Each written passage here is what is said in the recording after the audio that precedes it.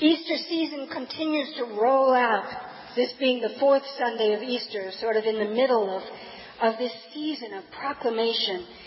Images of glory abound in the readings, and together they proclaim that Jesus is Lord of life and of death.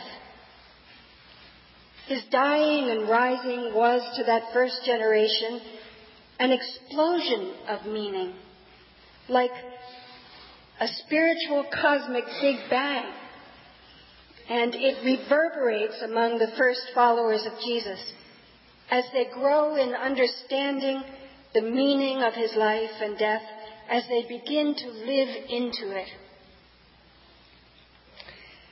You heard the three readings today. Walter read from the Acts of the Apostles what Peter did when he was called to the seaport Joppa to minister to the beloved disciple Tabitha. Free now of regret and fear, Peter begins to do the works that his Lord did here, raising Tabitha back into life. And then the second reading, right, that Harriet read so beautifully, a new universal faith begins to come into view in the reading from Revelation, written by the Palestinian Jewish seer John from exile on the Greek island of Patmos. He offers an immensely consoling vision.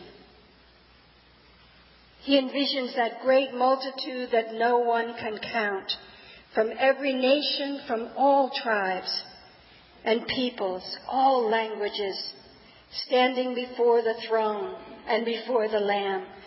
They cry, "Glory, glory." And the reading turns to the compassion at the heart, even of this splendid, glorious vision. They will hunger no more and thirst no more. The sun shall not strike them, nor any scorching heat. For the Lamb will be their shepherd, and he will guide them to the springs of the water of life, and will wipe every tear from their eyes. And then in a dramatic scene set by the evangelist John in the Gospel, from his post-resurrection viewpoint, we see Jesus in a sharp dispute with his fellow Jews who rejected his claim that he was doing God's work. He responds by identifying with the Good Shepherd. "My sheep hear my voice," he tells them. "I know them. They follow me. No one will snatch them out of my hand. What my Father has given me in them is greater than all, and no one can snatch it out of the Father's hand. And the Father and I are one." Here, too, we witness the emergence of a new thing, the emergence of the Jesus movement, Christianity, out of its mother, Judaism. Here is the birth of a new world religion. At the core of this religion is divine compassion for each and every one and all.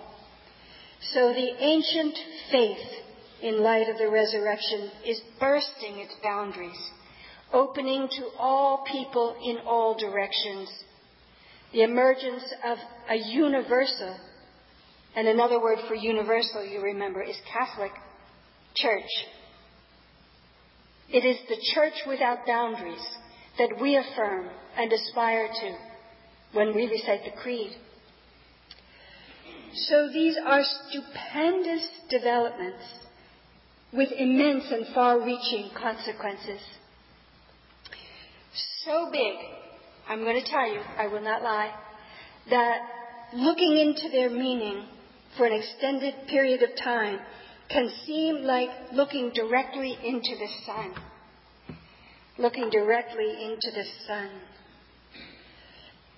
It's on the scale that writer Annie Dillard used only half kidding, when she described how it would be for us if in church, Sunday by Sunday, we felt the full power of the Word of God. She says, it is madness to wear ladies' straw hats and velvet hats to church. We should all be wearing crash helmets. Ushers should issue life preservers and signal flares, and they should lash us to the pews. That's the energy. And, oh Lord, the sea is big and this preacher's boat is so small.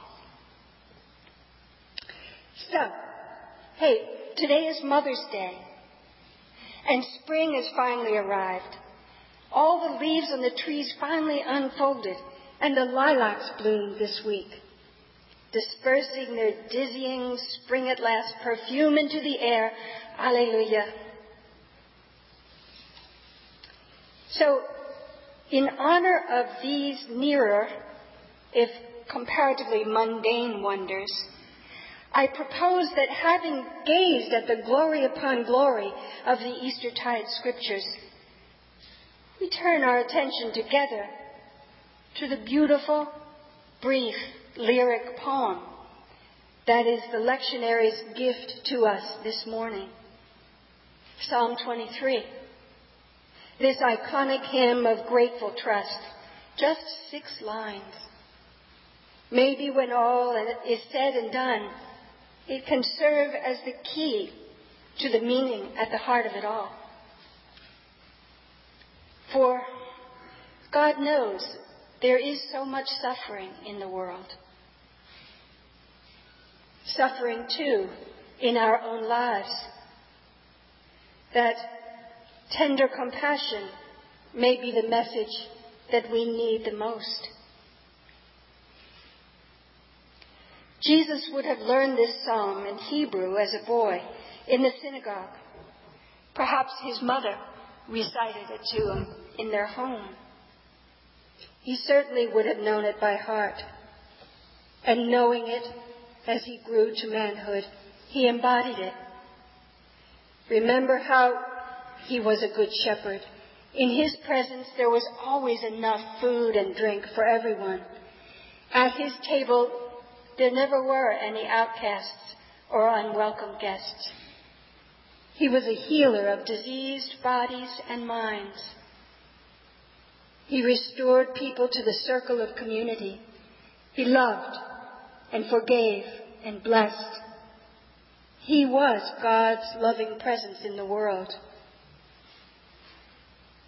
So I offer the 23rd Psalm as a kind of Mother's Day bouquet to all of us.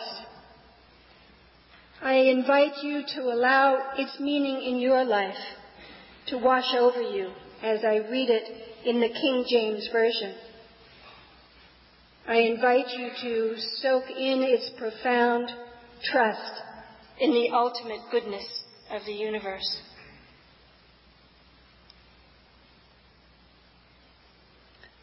The Lord is my shepherd, I shall not want. He maketh me to lie down in green pastures, and leadeth me beside the still waters. He restoreth my soul. He leadeth me in the paths of righteousness for his name's sake. Yea, though I walk through the valley of the shadow of death, I will fear no evil. For thou art with me. Thy rod and thy staff, they comfort me. Thou preparest a table before me in the presence of mine enemies. Thou anointest my head with oil. My cup runneth over. Surely goodness and mercy shall follow me all the days of my life, and I will dwell in the house of the Lord forever.